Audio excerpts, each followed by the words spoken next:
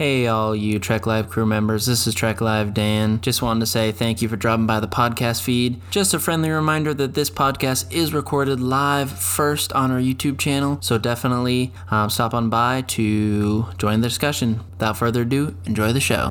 Good morning. We're live for episode 156, I think. It's 156? 156 of Trek Live. How you doing this morning, Dan? I am doing fantastic. I'm excited to talk about some Deep Space Nine this morning. Yeah, me too. I like it when we do these rewatch recaps for you. It's a cool way to kind of check in on your experience going through a show, capping off, a big chunk of it with kind of looking at the season as a whole that you just finished. And your approach has been to do the kind of thumbs up, thumbs down, see it, skip it, kind of summary of episodes. So we're going to do that today for the third season of Deep Space Nine. We're going to put up a listing of the episodes. I'm going to sort of interview you. We're going to bounce around. We're not going to go in like chronological order. I'm going to go with the episodes that I'm most curious to talk about, but we're going to talk about all 26 of them. And I'm going to ask you for a quick, sum up of what you thought. Some episodes we'll talk about more than others. I'm sure some will generate more conversation than others, but you'll have to give me basically a thumbs up or a thumbs down, a see it or skip it. For those who are watching on video, you'll be able to see updates to that board of episodes basically as we go. So looking forward to it. It's a really interesting season with some super classic, upper tier episodes of the show, in my opinion. And there are some interesting misfires, I think, too. I'm curious to kind of see if we're on the same page and where we might diverge a little bit. And I know you have a little bit of a different way of looking at your what constitutes a see it or a skip it. So why don't you talk about that a little bit? Maybe bring people up to speed if they haven't seen the last couple of these, where you kind of, how do you take into account if something gets a thumbs up or a thumbs down or a see it or skip it? Yeah, I'll use a previous episode as an example. An episode in a past season called Melora, where Bill talked about misfires. I would say it's not a misfire. It's definitely middle of the road. Or another episode that comes to mind as well is Storyteller as well. Those two, I believe I put see it.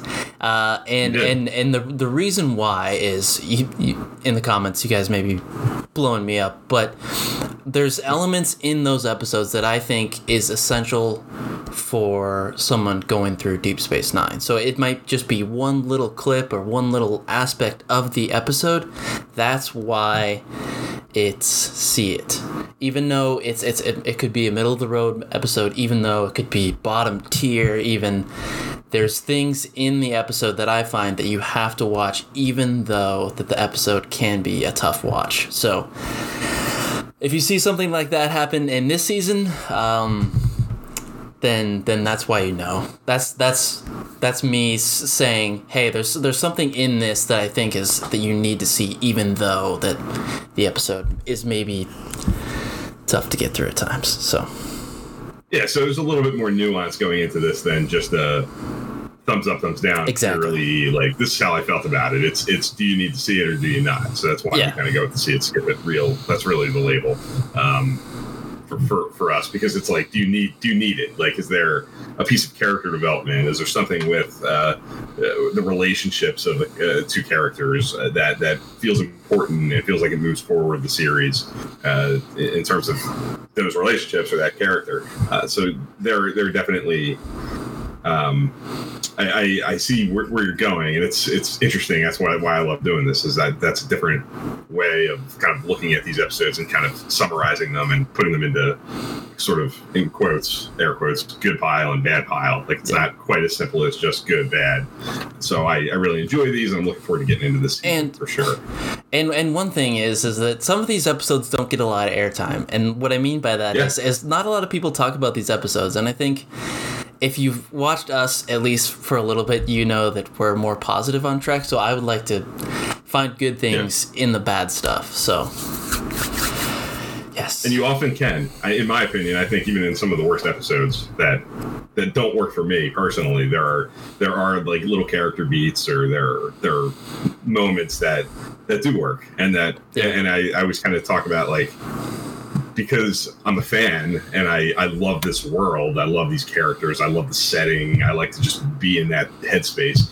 Even when the episode's not firing on all cylinders, or it might not be totally successful, I'm happy to be there. So I don't look at it through like a super critical, my arms folded, show me what you got, critic approach. That's just not my nature when I'm watching this show, these shows, the Star Trek franchise.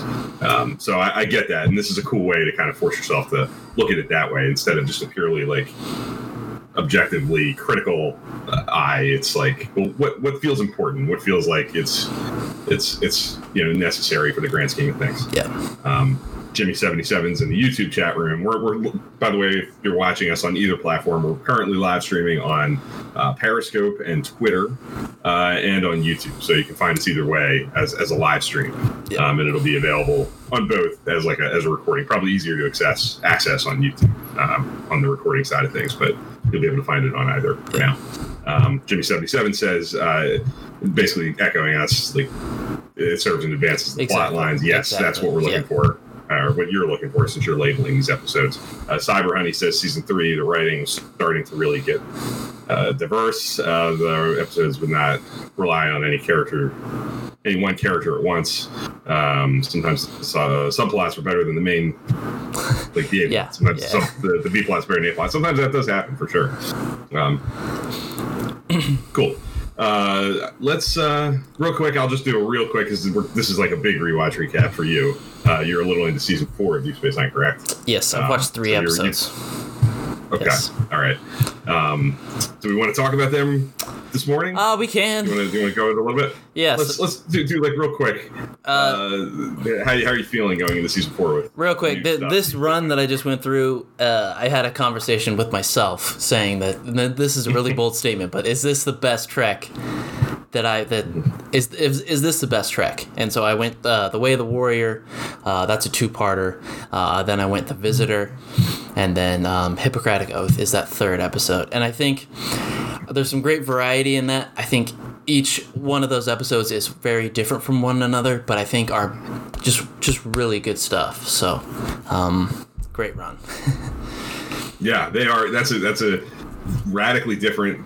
That's a really good example of like the Swiss Army knife idea that we always talk about. Episodes Trek feeling very different from each other, distinctive tones and genres. You can't get much more divergent than The Way of the Warrior. Big action, world building, grand, epic 2-hour episode to really quiet, intimate, heavy character drama with The Visitor leaning heavily into emotional knockout. Yeah, and then Hippocratic Oath, it's like an ethical, dilemma that tests a friendship with O'Brien and Bashir. So yeah, really, really different episodes that set out to achieve different things, but I think all 3 are pretty darn successful. Yeah, The Visitor, which I think is like way in the upper tier, like some of the best Star Trek of all time, I think, because of how emotional it is and how deep it is. The Way of the Warriors, obviously, like, spoiler alert, I'm sure that's going to be a see it on your season 4, so you skip it, because it's about as essential as it gets. As far as just like teeing up what's coming for the rest of the show, really. And Hippocratic Oath is, I think, a really underrated. I think it kind of gets lost in the shuffle a little bit because it is surrounded by greatness, or at least preceded by those 2 really key, huge, much discussed episodes. Really strong, really strong stuff. So I'm really eager to see where you think Deep Space Nine goes in the 4th season. You're really getting into the thick and thin of it now that Sisko's got the shaved head and the goatee. And Worf's there, and we are you are knee deep into the sort of the Dominion is like very present at this point as a sticking their hand in the pot and really shaking things up. You got Klingon stuff coming with Worf being involved and the Klingon Empire going off in a crazy direction.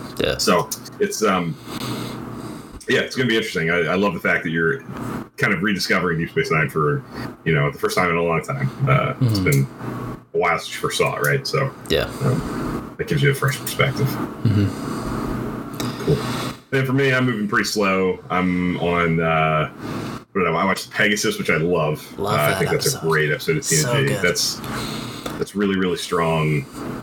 Great guest star with Terry O'Quinn, who's famous for Lost. He's John Locke in Lost, for those who are familiar with that show. Emmy winner, plays the Admiral. Great Riker stuff, diving into his backstory. Yeah, it's great. Prior assignments, he's talking about his time as an ensign on the Pegasus, a mutiny on a Starfleet ship, and great Romulan stuff, great score, really good music in that one, really moody, really distinctive, unique vibes. LeVar Burton directed it. So a lot of really cool stuff with that. It's one of my favorites. And Homeward, which is sort of like the pre-Star Trek Insurrection episode. Like it's sort of the same idea. You have this, very primitive, pre-tech alien society that, for one reason or another, needs to be moved. Very different reasons in Insurrection and Homeward, but they have to use the holodeck to, there's subterfuge to try to potentially move a society from one planet to another. Yeah. So interesting. 1-2 punch there. I love the Pegasus. Obviously, Homeward's, I think, a little bit more of a mixed bag. I'm hoping to watch a few more today to get rocking and rolling in the back half of season 2 of Deep Space Nine and season 7 of TNG, which is where I am. So, cool. All right, so let's move into the episode board portion of this with season 3 stuff. So we're going to kind of bounce around. I'm not interested in really just kind of going from the search part 1 to the adversary. I'm going to bounce around and kind of just see where this goes. There are episodes that I'm curious to ask you about. I'm probably going to start off with some obvious ones that I at least know about you, just to kind of get them off the board and hear what you have to say.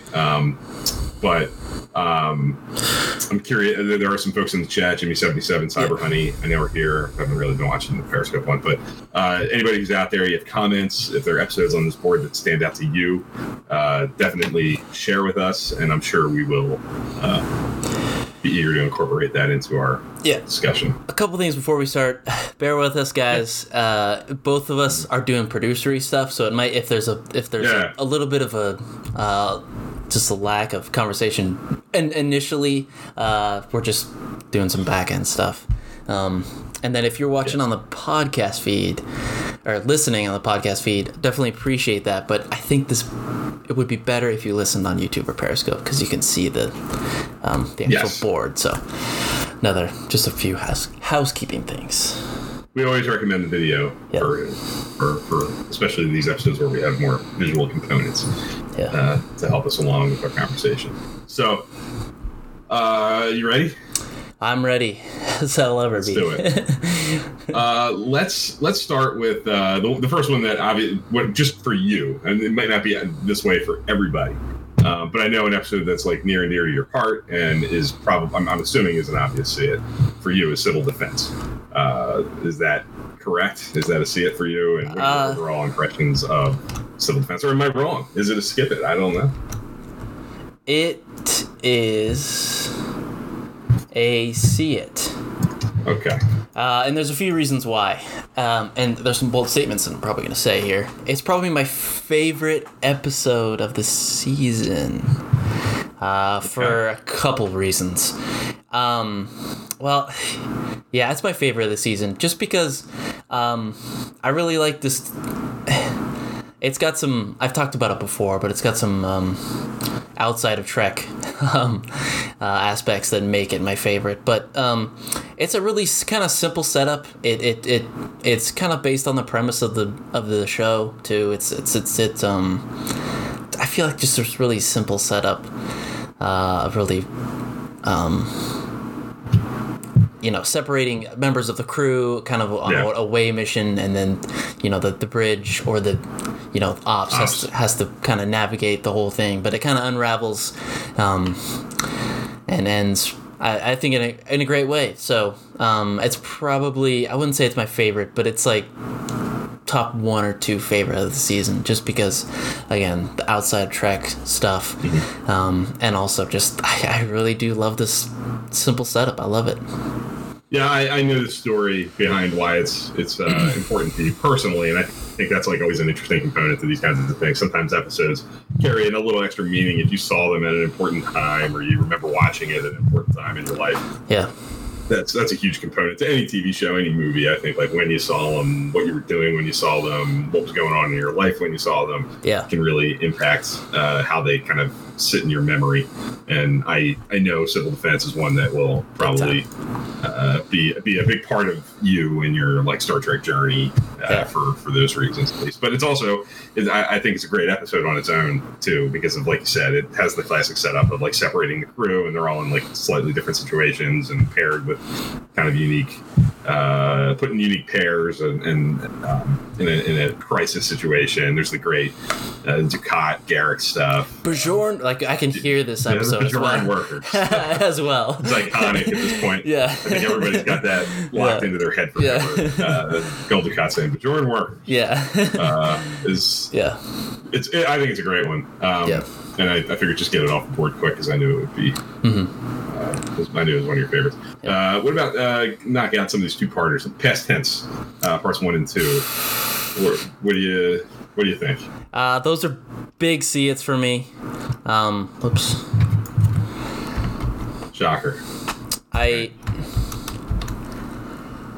I remember vaguely kind of what was going on in this, but it felt really fresh. It felt so just right on for what's happening right now. And I know that it's tough because Star Trek gets knocked for maybe going back to the well with time travel too much. Correct me if I'm wrong, but this is probably one of the first ones where they go back in time. In Deep Space Nine. Deep Space Nine, yeah. So, a really good time. I think the episode gives everyone really something to do. It's even on the Defiant. You know, the crew is trying to save this. Save the group that's down in a different time. There's some funny things with them bouncing around in different times before. There's some really good comedic moments there. But yeah, there's this is really powerful kind of political commentary a little bit here, obviously. But just all around, I think top Trek here. This is definitely a classic for sure. Yeah, it's aged really well. I think I like it more now than I did back then when it was new. Yeah, when I was very young. I think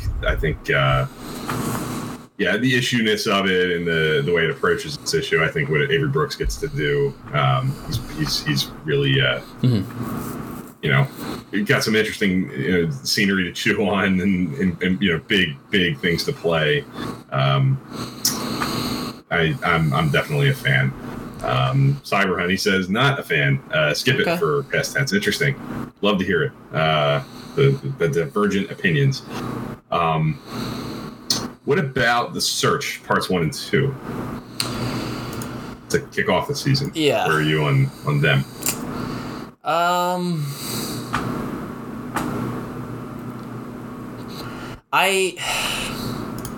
I would say see it. Because I think it really it's not. I always say building off the premise, but it's not really building off the premise. It's building off of what we've seen before. Like this is Deep Space Nine being more serialized. This is Trek being more serialized. So I think it's definitely something that you have to see.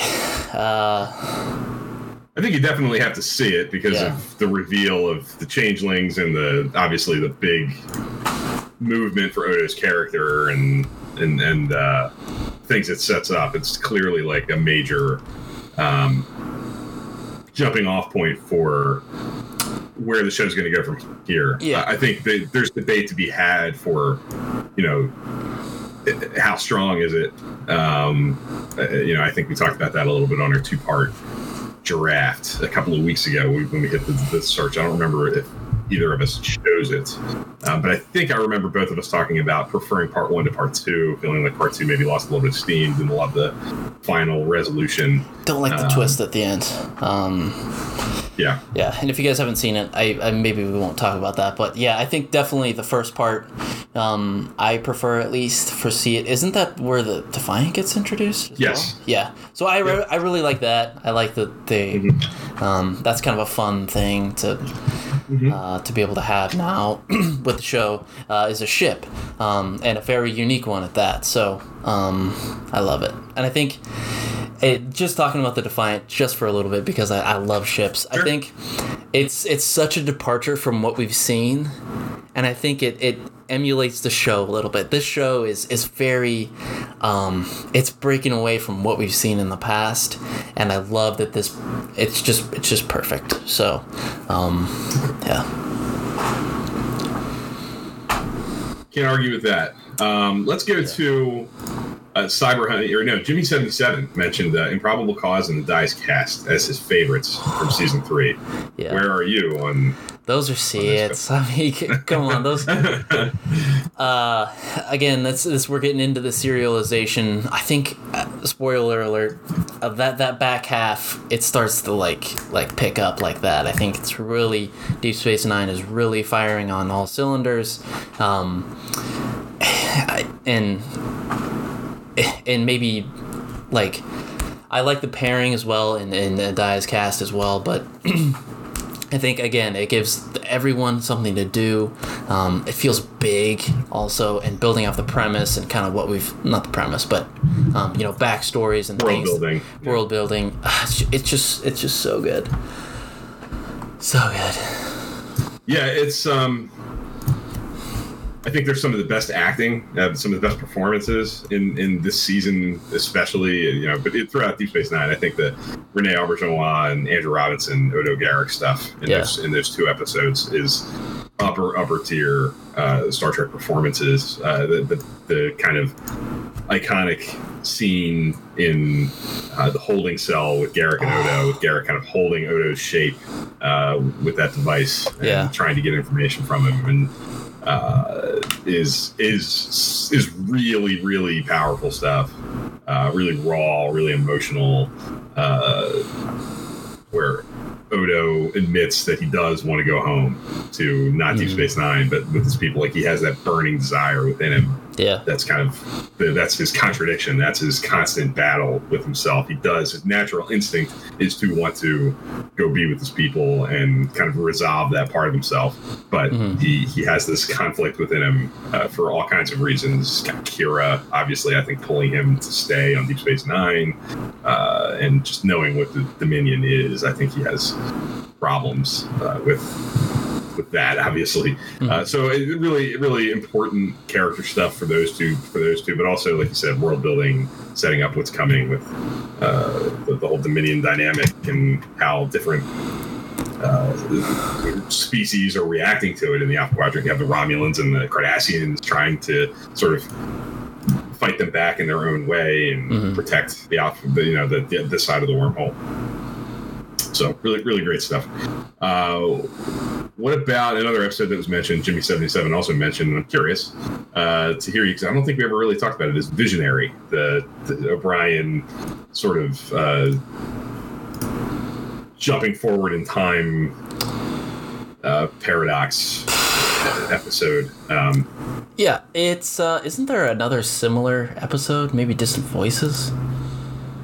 Distant Voices is right after it. That's a Bashir, kind of like mind-bendy, kind of hallucinatory, wacky premise. Yeah. So let's do them both. I'm curious, because we didn't really talk about either one of them on like our rewatch recaps or anything. So I don't know your thoughts on the see it, skip it level, or just on the how did you like them quality kind of level as well. They're See-Its for me, both of them. I like Visionary. It's just a fun, really. I think it's a simple, like, we get to stay on the station, but it's a fun, really sci-fi concept, and I think sometimes one thing that maybe lacks in Deep Space Nine is the sci-fi-ness of it. I think when people think Deep Space Nine, they think of character drama and these grandiose, character dramas and these big battles and things like that. But sometimes we don't get these. I mean, we get it with past tense, obviously, with some sci-fi stuff. But I think Distant Voices, in particular, Visionary. Both of them really. Visionary especially. But it's very much like a TNG-esque kind of timey-wimey, crazy. Yeah, it's definitely out there. And I think the twist at the end to let the other O'Brien come back, I think is cool. And I think it really fits that character with just O'Brien being really... I mean, he's... Yeah, so I like both of them, actually. I think they're similar in some regards, but I think it's kind of a cute way in Distant Voices to be like, okay, the station is Bashir's body and things like that. Mm-hmm. It's definitely really twisty-turny, and really makes you think and mind-bendy. Very much in the it feels like almost like something Brandon Braga would have come up with. Yeah. The Next Generation, especially when his kind of Minosky, MO is to come up with those kinds of, or Joe Minosky. I think Minosky might have even been. I don't know if he wrote Distant Voices. I don't know. It seems like something one of those guys would come up with for sure. Yeah. Distant Voices is a little bit more, I think, divisive for some folks. I think. That's a more mileage may vary kind of a situation, but I think the premise is interesting, and it's definitely a deep dive into sort of Bashir's mental makeup, and it's his birthday, and he's kind of afraid of aging, and I think turns 30 in the episode, and he's struggling with that. And I like, at least I like to think that I like the cleverness of assigning each crew member a part of his personality. But I think even more that even people forget that this is Bashir's first posting, and I think that it's cool to see that he takes elements from his crew and incorporates it into himself, and I like to think that's kind of a cool little. I don't know if that's what they're going for, but that's what I got from it. So. You may be excited to hit Distant Voices again when I hit it into the next season for me, because it's never been one of my favorites. Down further for me, but now I'm eager to watch it to fresh eyes. That's why we do this. That's why we do it. Absolutely. We're filling up with SEATs, and I'm gonna ask you about a couple that are usually pretty traditional. I can also give you some skivas as well. Yeah, there's lots of SEATs. I'm eager to ask you about Meridian and Fascination. They're the two that are most commonly cited as like the big misfires of season 3. Yeah. Do you agree with that assessment? Do you think they're both skip-its? Is there something in either one of them that makes you want to see it? Let's start with Meridian. I think it's a cool sci-fi concept. I just can't get on board with this love thing. It's a skip it for me.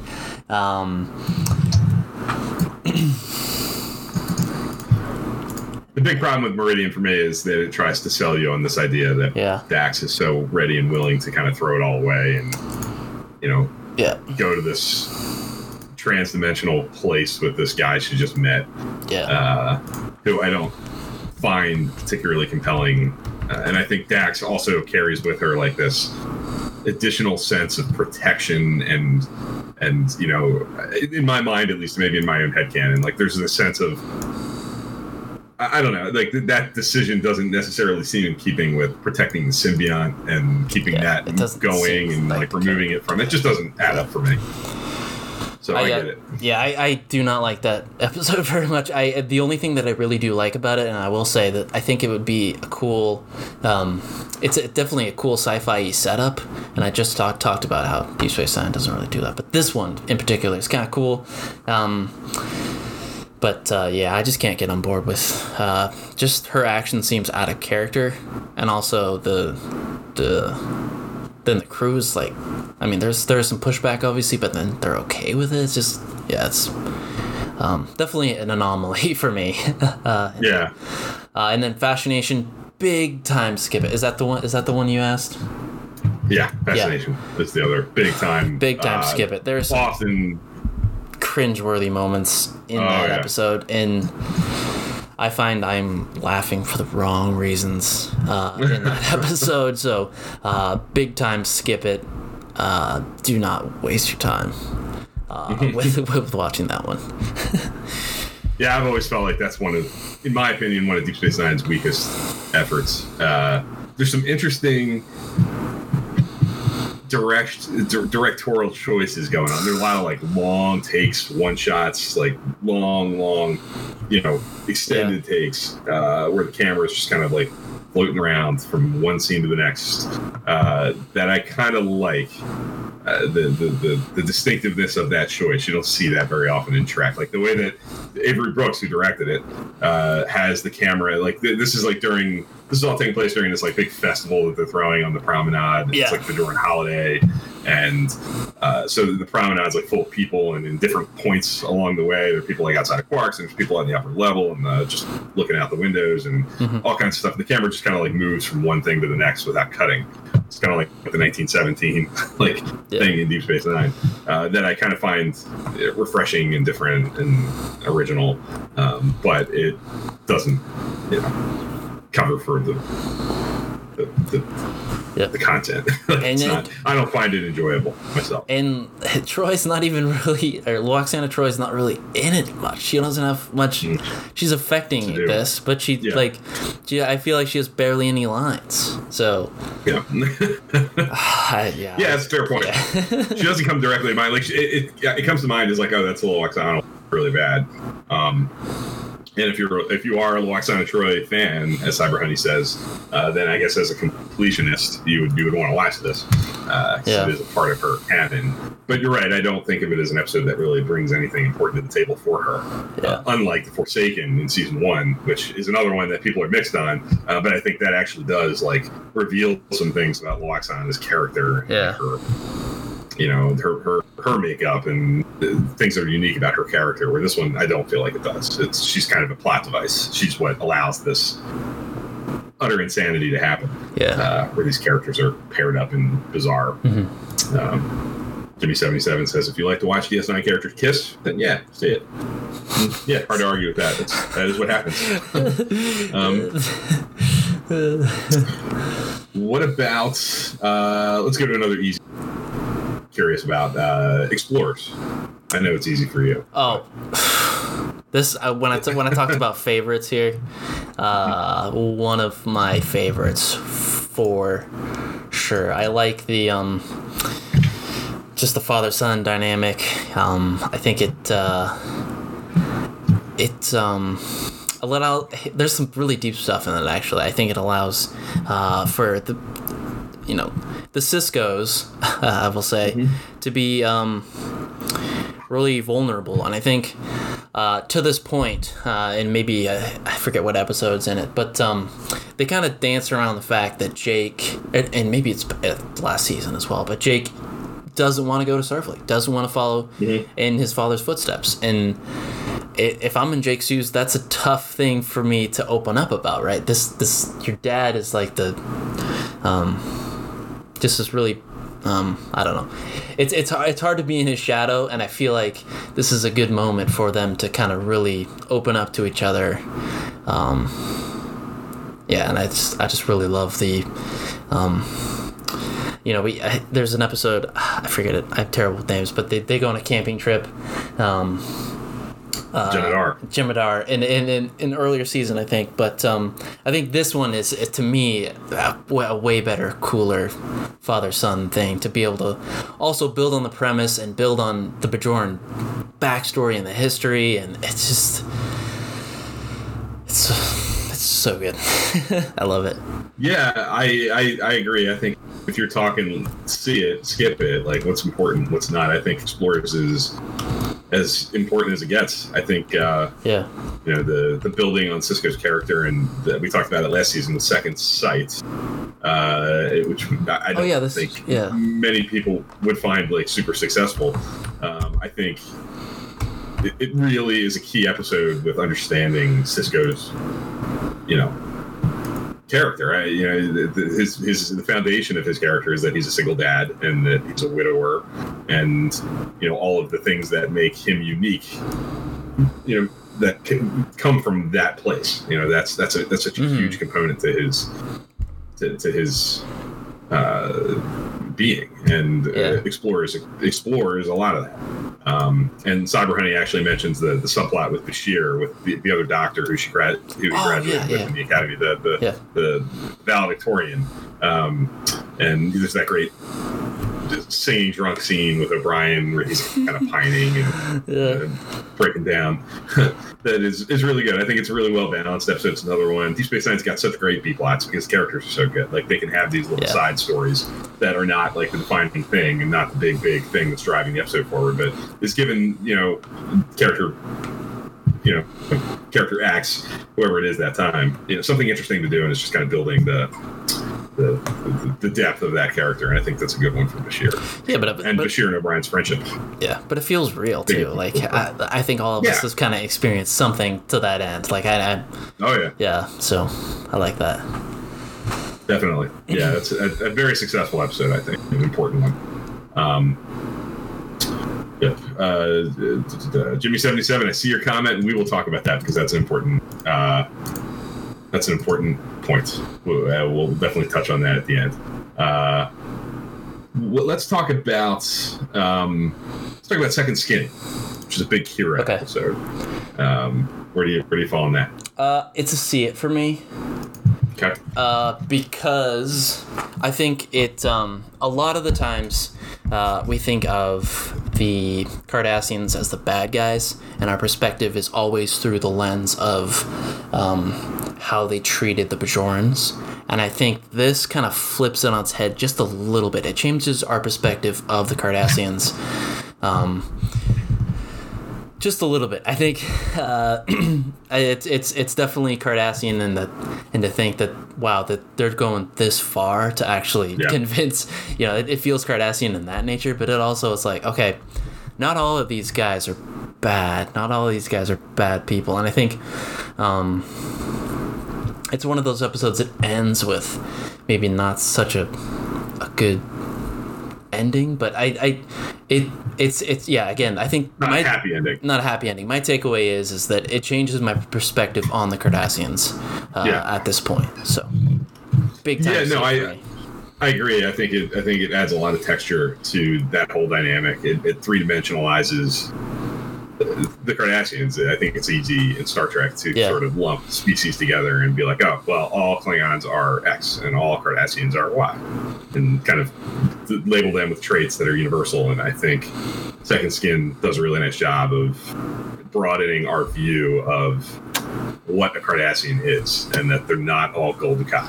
Like that they don't all come from same exact place and have that same view of everything. There are people who see things from a different political lens and have different opinions and would have done things differently and have different priorities. And Second Skin, I think, forces us to confront those things the same way it forces Kira to confront those things. And I like that it plays with the Cardassians. They made some sacrifices as well. Like this family was torn apart because of what happened. Like everyone, talks about how much the Bajorans were affected and the sacrifices they had to make and things like that. But this is cool to see.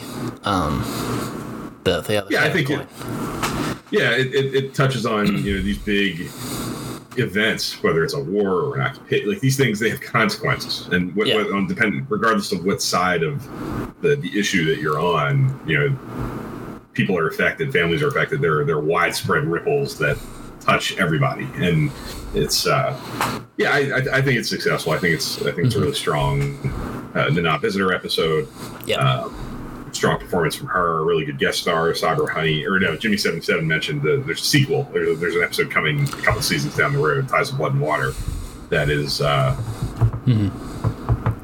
in play too. So it's not one of those Star Trek episodes that ends and you never kind of hear about it again. There is some follow up to that story. Cyber Honey mentioned Second Skin as a skip it for her, and sees it as sort of a rehash or a redo of TNG's Face of the Enemy, which is on the surface they're very similar. That Face of the Enemy opens with Troy looking in a mirror and she's a Romulan. That's, the teaser ends with Kira waking up and she's a Cardassian. So I get that. I get the connection there for sure. What about another Kira episode and one that we have not discussed? Shakaar, towards the back end of season 3. Yeah. It is a big time see it for me. Okay. It definitely builds on the premise. Again, it touches on the. I think it's again, they're trying to be ambitious again, but they're also trying to be real as well, saying, hey, we could easily just slip back into war and things like that. So, big time see it for me. I think it. I like Shakaar too. Yeah. I love that it talks about, hey, I mean, we didn't go through all this to just to go back to fighting again. But it's cool, not cool. It's interesting because I think that now is like in their nature, right? It's in the nature to a Bajoran to fight against a leader or dictator if they don't agree, and they're willing to fight for what they believe in. And I think that's at the core of being a Bajoran, but also it's really easy to fall into some negative aspects of that. So sure. Yeah, I think it explores all those issues well, like that instinct and the conditioning that comes from the experience of the occupation. Yeah. But I think, like we said, the Second Skin kind of three-dimensionalizing the Cardassians. I think Shakaar continues to build on this idea that the Bajorans are not a single thing. Like they do not. This is a divided group of people that do not all see the same path forward. Kai Wynn has her agenda. There are others who have very different ones, who have very different paths in mind for the Bajoran people and how they're going to move forward. So I think for all those reasons, it's successful. It's interesting because as much as people like bag on Kai Wynn, I don't particularly like her much. But I think that's a point here. But I think both her mind is in the right spot here. They want to join the Federation, but it's also like the just the population and everyone they want to do that too. But it's not ready. It's not the right time. So right. They have issues to work out first. Yeah, exactly. Yeah. Let's do another episode that kind of heavily features Kira. There's a couple. I'm just kind of running through Kira. There's a lot of Kira actually in these episodes that we haven't talked about yet. Let's talk about life support, which is a kind of equal parts Kira, equal parts Bashir kind of story with Vedic Bareilles' demise. Another Kai Wynn heavy episode as well. This is such a tough one. I go back and forth on see it or skip it here. I'm not too keen on the love kind of story here. I think it's a see it because it goes into some tough places to talk about with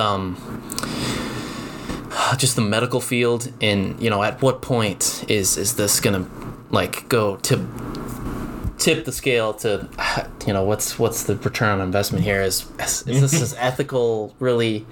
And the other, that's what I like about it. And the other thing is too, that's kind of the main reason why is that ethical kind of dilemma that Bashir's faced with. Not too keen on the love stuff, but also what ends will Bajorans go to, he puts his life on the line for his people. This is that's the other reason, as well as obviously the world building and them trying to make a treaty and things like that. But those two kind of the ends that the Bajoran people will go for peace is unbelievable. Bareilles specifically. I think some Bajoran leaders maybe have different motives here, but that ethical dilemma I think is one of the strongest things. So I think it's a see it for me. I could be talked out of it very easily, but it is a see it for me. So. Yeah, we have some mixed opinion even in the chat. We have Cyberhoney and Jimmy77 both mentioning it as sort of in the bottom of the pack for them for the season. Rob is here and says it's such an underrated episode. Welcome, Rob. Good to see you as always. I will say that, Rob, we led off with civil defense, and you have actually Bill to thank for that. I know he's a big civil defense guy as well. So yes, classic. Yeah. And I think we've spoken before, Rob, in some conversation or other about the strength of life support. I'm with you. I like life support, but I also acknowledge that it's a bit of a divisive episode. I think big time. It's one that people are hot and cold on. Let's do the Quark. We have the House of Quark and Profit Motive. Let's kind of pair them up. I think they're very different episodes, but they're sort of the two. Actually, there's three. There's House of Quark, Profit Motive, and Family Business are the big, heavy Quark ones. One in each column here. Yeah. Let's bounce from those three as we're kind of coming up on an hour with a few episodes to go. Where do you sort of sit on those three? House of Quark first. Let's start with House of Quark. I really did love this episode. I didn't expect to. I think it's a good pairing. It's really, I think they're both I like both species are really really black and white, maybe oil and water here, but I really do like that episode. I think there's some great comedic elements in it as well. Just great all around episode. What are your thoughts? I like House of Quark. I think it's a lot of fun. There's a lot of good humor in it.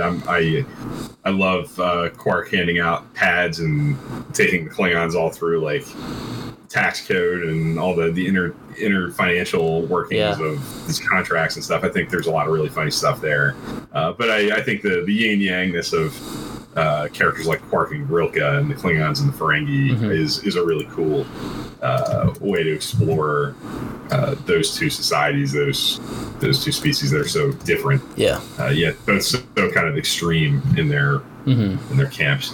I think it's a lot of fun. I think it's my favorite of those three episodes for my money. What about Profit Motive? Skip it. Okay. Yes. Anytime the Negus comes, I don't know if I like it. And it's I don't know. I could maybe be talked into it, but there's some Ferengi stuff that I don't really enjoy.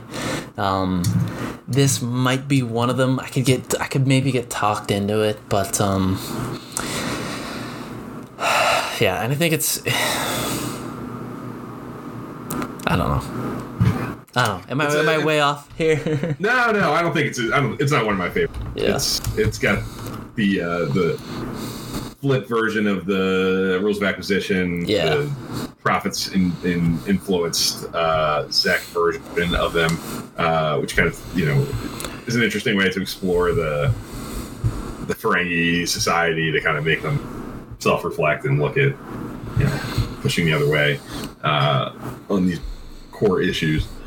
But I don't find it. It's not a favorite. I don't think it's okay. Super fun. I don't find it as funny as some other things that come in other Quark episodes. Yeah. And I agree with you. I think the Zek stuff, the Grand Nagus stuff, is very hit and miss. Yeah. For me. I think the Rules of Acquisition is such a core thing. I don't know how they could change that, and I just knew that going in. So I was like, this is I don't know. Family Business, I like a little bit more. I like the it's kind of a little bit of social commentary here, but it pushes the boundary on Ferengi culture a little bit. I like the bicker, like how they bicker, and there's some good dynamic there. There's some just good moments in there as well for Family Business. So I would say see it for me. Okay. Yeah. Yeah, it definitely expands on family dynamics, Quark and Rom and Ishka, and that all comes back. That's a running theme. Moogie. It definitely tees up a lot of things that are coming down the road. Moogie, yeah. There's a lot more to come in that storyline. That's definitely like a little mini series within Deep Space Nine. This family drama with Quark and company. And there was an episode previously where there was another female that was disguised as a male doing business as well. Mm-hmm. So I think it's the gender role stuff. You need this to kind of keep the arc moving, I think. Yeah, I think that's fair. It's an important cog in the storyline. If you're not going to throw the entire Ferengi thing out, exactly, then you probably need family business. I don't think you need Prophet Motive. I don't think that carries the same level of weight later on in the show that family business does. So that's a good point. I would agree with that.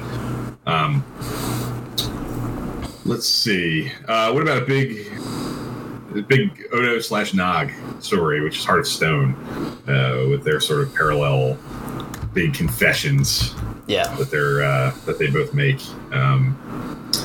What do you think of that one? I love this episode. I really do. It's kind of a simple kind of setup, kind of away mission thing with kind of a fun twist at the end. But I think both parallel, these characters are pressured into admitting something that is going to really shift that character moving forward. In Heart of Stone, we learned that Odo has a thing for Kira, and Nog is pressured into, which I think I like a little bit more. He wants to go into Starfleet, and I think there's some cool things with Sisko pressuring him as well, and also just he doesn't want to end up like his dad, like this brilliant tinkerer, but working this dead end job. He wants to better himself, and that's, to me, such a Star Trek thing, and that's such a Starfleet thing, and such a Federation thing that I just cannot. This is a see it for me, big time. Yeah, I think Cyber Hunting, it was first announced that Aaron Eisenberg passed away. That episode is kind of what immediately came to mind. And I kind of agree with that. I think this is such a major turning point for that character in the way we see Nog and his arc. I think that's the definite strong point here. I think the Odo stuff is important too. I think it carries a little less weight because of the twist, kind of similar to the Search Part 2. There's the rug pulled out from under you. Yeah. The confession and the things that we just went through don't carry as much weight. I get that it forces Odo to acknowledge it to himself and admit it and speak it out loud. Like, he does have to do that. And to us, it tells the audience, it confirms stuff that we, I think, already suspected, but makes him confess it to us. Like you said, he confesses it to us, and I think it also puts into focus this thing that comes later in the Dice cast, which we already talked about, where when he's talking to Garak about wanting to go home and what's keeping him on Deep Space Nine and in his current dynamic, and how much weight Kira kind of holds in that situation. So it is important, but I think the Nog stuff is what really I gravitate toward in Heart of Stone for all the reasons you said. Yeah. Let's knock out another two. There's a twosome here that I think works pretty well as a pair, which is two Dax episodes, Equilibrium and Facets, two Trill-heavy mythology kinds of stories with previous hosts being explored and the whole Trill thing. Yeah. What do you think? Equilibrium.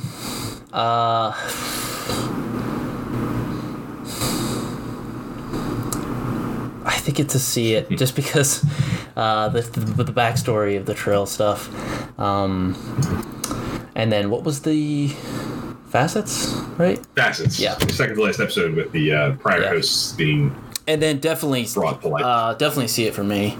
I think it gives the characters some cool things to do, different characters to play. I like that we finally get some maybe closure on kind of Jadzia's kind of backstory and how she got the symbiont, because I think that at that point we didn't really, there was a mystery of why we didn't, we knew that she had washed out, but she somehow got back in. I don't know if I like the that he's in love with her. I'm not in love with that kind of storyline, but I like to see past hosts and things like that. So I'll say see it. I'll be generous in that way. Yeah, now I think these Trill ideas are important in Discovery Season 3, so if you're on board with Star Trek Discovery big time. and the stuff that the Adira character brings to the forefront, I think episodes like Equilibrium and Facets are maybe important homework for teeing up with what comes there, the connection to past hosts, and that, it's that there are some interesting dynamics that can be at play with our ability to, or the current host's ability to interact with past hosts. That those things are possible through Trill tradition and things that they can unlock through this way or that. So it I think clarifies some things that come in episodes like Forget Me Not. Yeah. In Discovery Season 3. Yeah, and I like that. It adds wrinkles to just Trill in general. Like, it's not just you get the symbiont and that's it. No, there's rituals that you got to do. There's sometimes health issues that have to be resolved. You got to go back to it's not as easy as just a snap of a finger and a slice of a medical device and everything's just hunky dory. I like that we explore that as well. All true. Yeah. Yeah. Let's do the Abandoned. That's kind of sticking out like a sore thumb. It's just like a random standalone episode that I can't pair with anything else. So, what do you think? The Abandoned. Sorry, I'm just looking over the episode. Kind of Odo and the young. Yeah. They find him in the cargo bay, and they learn some. I say see it. I think there's some. Again, this is some world building as far as with the Jem'Hadar. There's some good stuff in that way. We kind of find out a little bit more about them. And I like that their heart is in the right place, where we're going to try to help these people. They're really Federation, very Star Trek approach to try to help and guide them to a better path. I could be maybe talked out of it, but I think as far as sticking to how I see it or skip it, if there's an element in there in this episode where I think, this we need this is essential viewing, then this is a see it. So. Yeah, no, I think it's an important piece to locking in just how difficult this Dominion problem is going to be. This young Jem'Hadar is not somebody that is easy to. It's not as simple as he can't condition. It's not going to come easy to sort of make change happen with the current situation. It's just not. It's not going to come easy. Odo tries his best. But it's just not in the cards, and I think that really does raise the stakes and clarifies how difficult this path forward is going to be with the Jem'Hadar and the Dominion. And it's an interesting, Cyber Honey mentions The Forgotten, which is season 5 down the road, but kind of the Odo Daddy kind of episodes with Odo sort of taking on this parental sort of role. Is I'm guessing that's why you're pairing those two together, Cyber Honey. But that's it's definitely I think a good strong Odo episode. But I wouldn't say it's classic. I don't think it's like an all-time great or anything like that. No. Good workman-like, middle of the road kind of episode. What about Defiant? That's another one that I can't pair necessarily. That's the Thomas Riker. I'm skipping it. I did not like this episode. I don't buy that Kira would just fall in love, or not fall in love, but be attracted to him so quickly. I'm not. I don't know. It doesn't.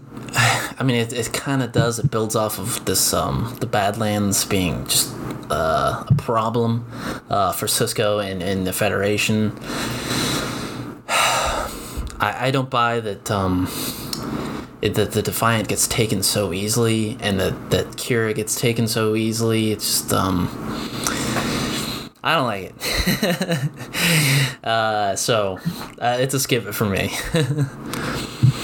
Yeah, I can respect that. I have a hard time arguing with the convenience of Kira's quick attraction to Riker. Yeah, I think that's an easy sort of, maybe even lazy play on the Riker ladies' man thing from TNG. Like I don't know. I agree with all that. I also, I think the Defiant is sort of stripped away a little too easily. But what I like about that episode, what keeps me there and keeps me in thumbs up camp, is the Sisko Dukat dynamic in that Cardassian control room. They work together. Big control center. They're having to work together, but kind of begrudgingly, and that there's a lot of they're doing it and they're trying their best, but there's a lot of hard. Built-in resentment from Dukat towards Sisko and towards the Federation. The bruised feelings and egos are clearly on display. There's some good lines in that, some writing where they talk about missing kids' birthdays and things like that, and their kids' perspective on each other. I do like that. That's tough. But isn't it Kira with Bareil? Like it's just. I don't know. I can't get past it. Yeah. Yes, that's actually a good point. Yeah. I totally get that. I think the factor there to allow it to happen. Some lots of icy kinds of choices to allow it to happen. Cyber Honey suggests that Defiant can be paired with Civil Defense because of Dukat and his heavy role. You are correct. Yep. They're close in proximity and they both heavily feature Dukat. That is true. Yeah. We have 3 left. I'm going to pair Destiny and 3 Glass together as heavy Sisko kinds of episodes. Through the Looking Glass is Mirror Universe. I have a feeling I know what you'll say. Destiny is a whole different animal, but I think I'm comfortable pairing them as Avery Brooks. I think Destiny's a C. That's like the comment, right? And that's the comment. I think, I like that because it plays with kind of our perspective and our expectations of not just the emissary side of Sisko, but also just how the Bajorans like interpret their things and things like that. It's perspective. It's like, oh, okay, well we thought this because they thought this because of the 3 snakes or whatever was the Cardassians, right? And so their perspective can be swayed from past events. So that's it's kind of hard to I don't know if I'm making sense. You're right. Yeah, I think it's a good exploration of the Bajoran prophecy idea and being guided by the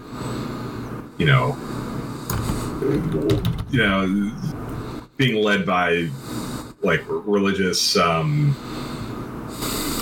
indicators in old texts, basically, and how easily you might misconstrued those messages and those ideas, and that you're like you said, your current perspective, things that you have in your mind now, might sway the way you read into some of these things, and run off with whatever message that might be there. And it's a really strong, I think, exploration of Sisko's comfort level with this whole thing, being the emissary and having this role with Bajorans. He's kind of thrust into this position where he has to, have discussions about it. He kind of runs from it up to this point and doesn't have any comfort level talking about that role. And this, I think, kind of forces his hand and makes him confront some of those things. Yeah. So I think it's important on that front. What about Through the Looking Glass? It's a tough one. I could go either way on this, but I'm going to try to stick to my guns here and say skip it. I'm not very big on the Mirror Universe at this point. The kidnapping of Sisko just seems too casual, too convenient. The tough thing is, I'm not really invested in what happens in this side of the Mirror Universe. The only saving grace for this episode is that we get to see some I kind of like the exploration of him having to deal with his wife, see his wife again, and things like that. And I don't know if we're talking about. I think his wife seems like the same she would be in if she was in our universe, Prime universe. So, and it's tough. But I do like some of that. But I've just never been a Mirror Universe fan, so I don't necessarily. As this might be really harsh, but I don't really care about this side of the or this universe. When there's so much already going on in the Prime universe, why spend 45 minutes back in this place? So, sorry, I'm not a big fan. No, yeah, I totally hear that, and you're not alone. And I have mixed feelings myself. I think Through the Looking Glass is the most difficult one for me to kind of pin down. I think some of the Mirror Universe stuff that comes later than this, I have more clearly negative feelings for. I really like Crossover from last season. I think that's a strong episode with Mirror Universe being brought back. I think they do some fun things there. Yeah. Less campy and more dark and menacing, kind of like Mirror Mirror was. But this one, the strength of this one is what you kind of said, forcing Cisco to come face to face with his dead wife and have that second chance. And actually, there's dialogue in Discovery season 1 after Discovery comes back from the Mirror Universe at the end of the season with Sarek and Admiral Cornwell.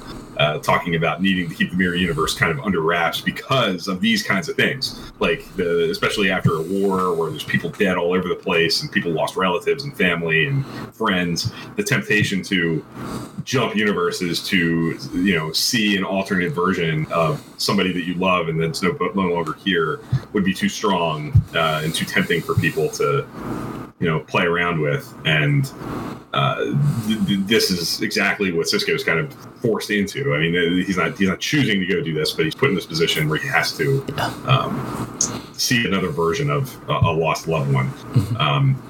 So I think those ideas are interesting. I like that way of exploring Mirror Universe in a fresh way. It's not just campy, mustache twirling, goatee twirling versions of us that are evil. Yeah. I do appreciate that, but I agree with you in the sense that by this point I'm not in love with it anymore. Like I feel like the lust is kind of off of it. The shine's off the Mirror Universe by this point. So I don't know where I would fall on it. I'm kind of curious to get to it and watch it again fresh when I hit season 3 myself.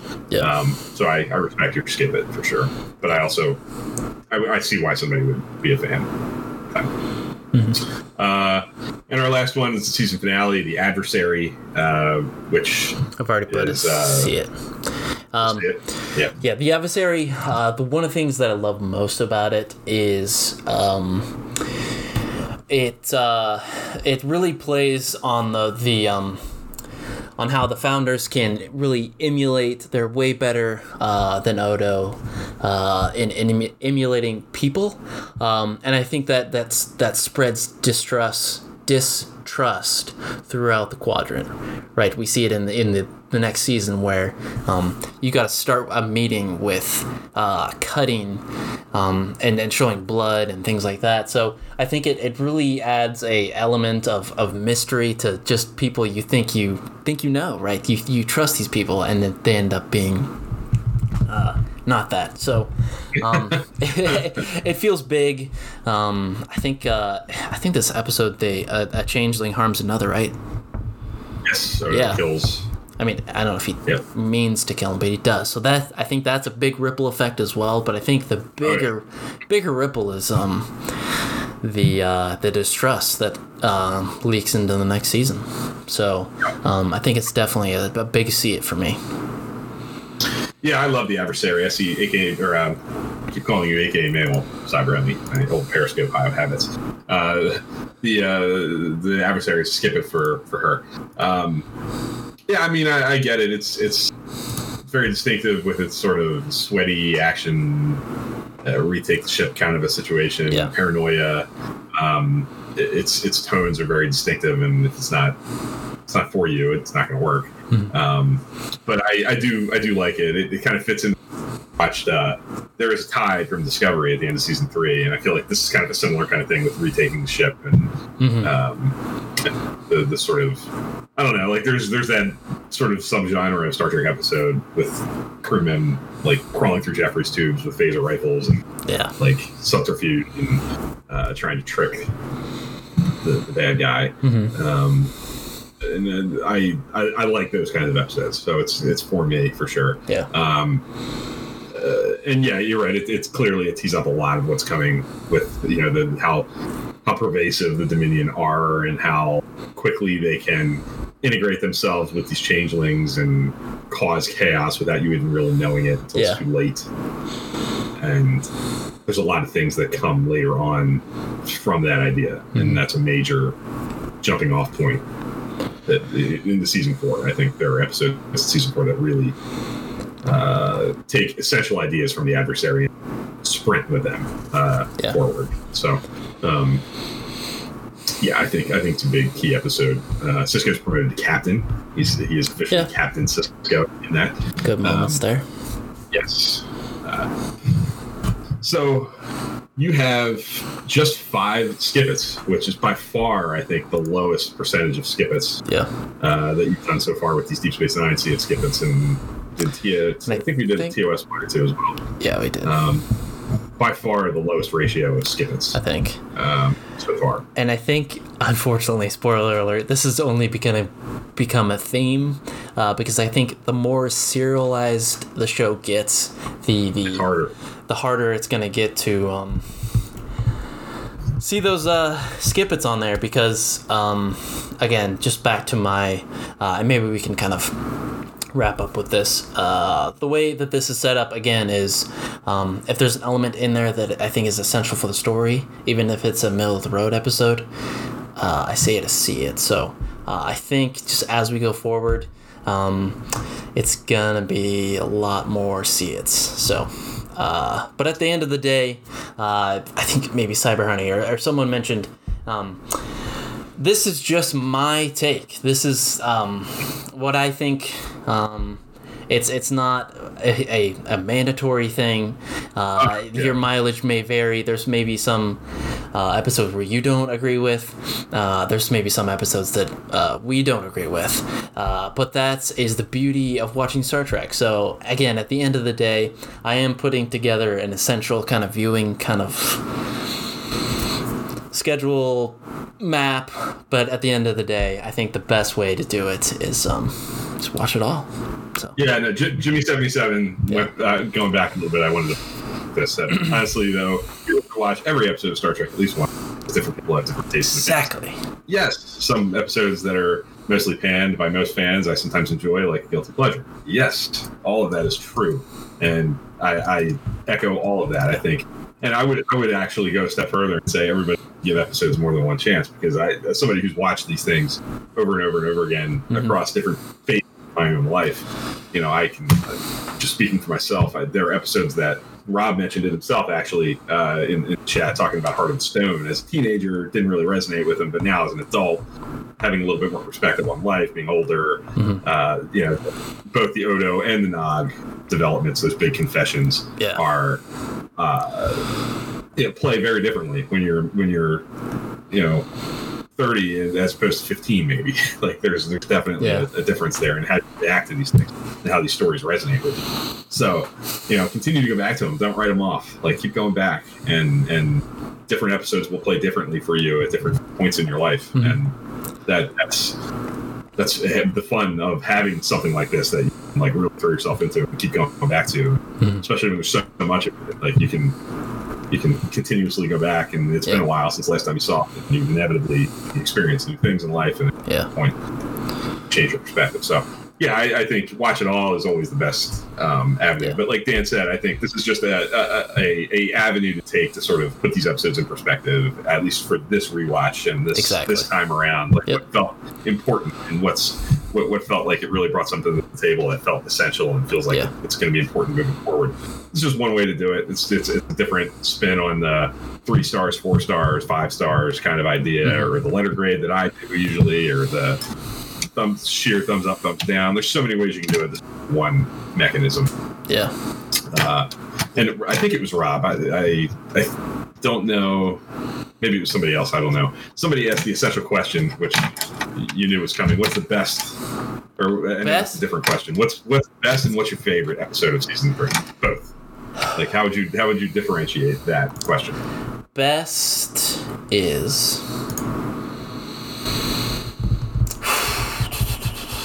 I think the best is past tense. Okay. Favorite is probably between Explorers and Civil Defense. Those two right now. I would say maybe Explorers is my favorite. then Civil Defense. If I really got to buckle down and say it, but yeah, season 3 as a whole is to me very strong. I think one of the best season 3s probably out there. You know, it's up there with TNG maybe, and some other season 3s obviously, but yeah, some really good episodes, some classics, maybe some missteps, but and somewhere in the middle. So yeah. Not a lot of, I think, like your skip-its kind of indicate, I don't think there are a lot of real misfires. I think when I look at that list, Meridian and Fascination both stand out to me as like the big, real whiffs, like real big swings and misses for me. They're the two that really stand out as, whoa, they really, they swung and missed. But other than that, I think all of these episodes carry some level of value. That, you know, there's certainly a lot of variance between something like Improbable Cause and, say, Equilibrium. Like, there's a difference there as far as like heft and overall quality, in my opinion. Yeah. But Equilibrium is no less, you know, worth attention. Yeah. Sorry this went a little long, guys, but I really do like doing this. I like having that conversation of putting my opinion on an episode out there and having you guys challenge it or seeing your guys' perspective on the episodes. I think that's at the core. This is really, like Bill mentioned, like the rankings. It's the same kind of process and same kind of thing. We're trying to get to how do we think about these episodes? Let's change our perspectives. Let's look at these episodes a little bit differently, in a different light. So I really do enjoy these quite a bit. Yeah, me too. I think this is a cool way to look at them. I like kind of skipping around and not going in chronological order and just kind of bouncing around, having like just poke and prod around whatever episodes kind of come to mind, pairing up characters and things like that. Yeah. I like the approach. I like the way we did it, and it was a lot of fun. So. Yeah. I look forward to doing season 4 as well. So definitely be thinking about that, guys. And if you guys are listening to it after the fact or listening to it on the podcast feed, definitely come over to Twitter or our Discord server and let us know which ones, if there's an episode that you don't agree with, if there's one that you agree with, or if you want to send me the whole list even, that's fine too. We just want to hear from you guys. So. Yeah, couldn't echo that more. We'd love to hear the feedback. We want to hear what your guys' favorite episodes of season 3 are. Top 5s, top 10s, rankings of the full season, whatever you want to do. We are here for all of it. All the feedback. We'll kind of close with discussion. It doesn't have to stop here. Twitter, obviously, is a good place to find us. But also, if you are inclined to stretch yourself a little bit, if you haven't gotten into the whole Discord thing yet, we do have a Discord server for Trek Live with a nice little community of folks who are positive and pleasant and open-minded and are not negative Nancy's about Trek, new, old, in the middle. We have channels there where people talk about what they're watching currently, books they're reading, just general. Those are random. General you chat. can talk about anything, you know. It's just, all good stuff. But it connects you with other fans. We also have what we call Trek After Dark hangouts every so often.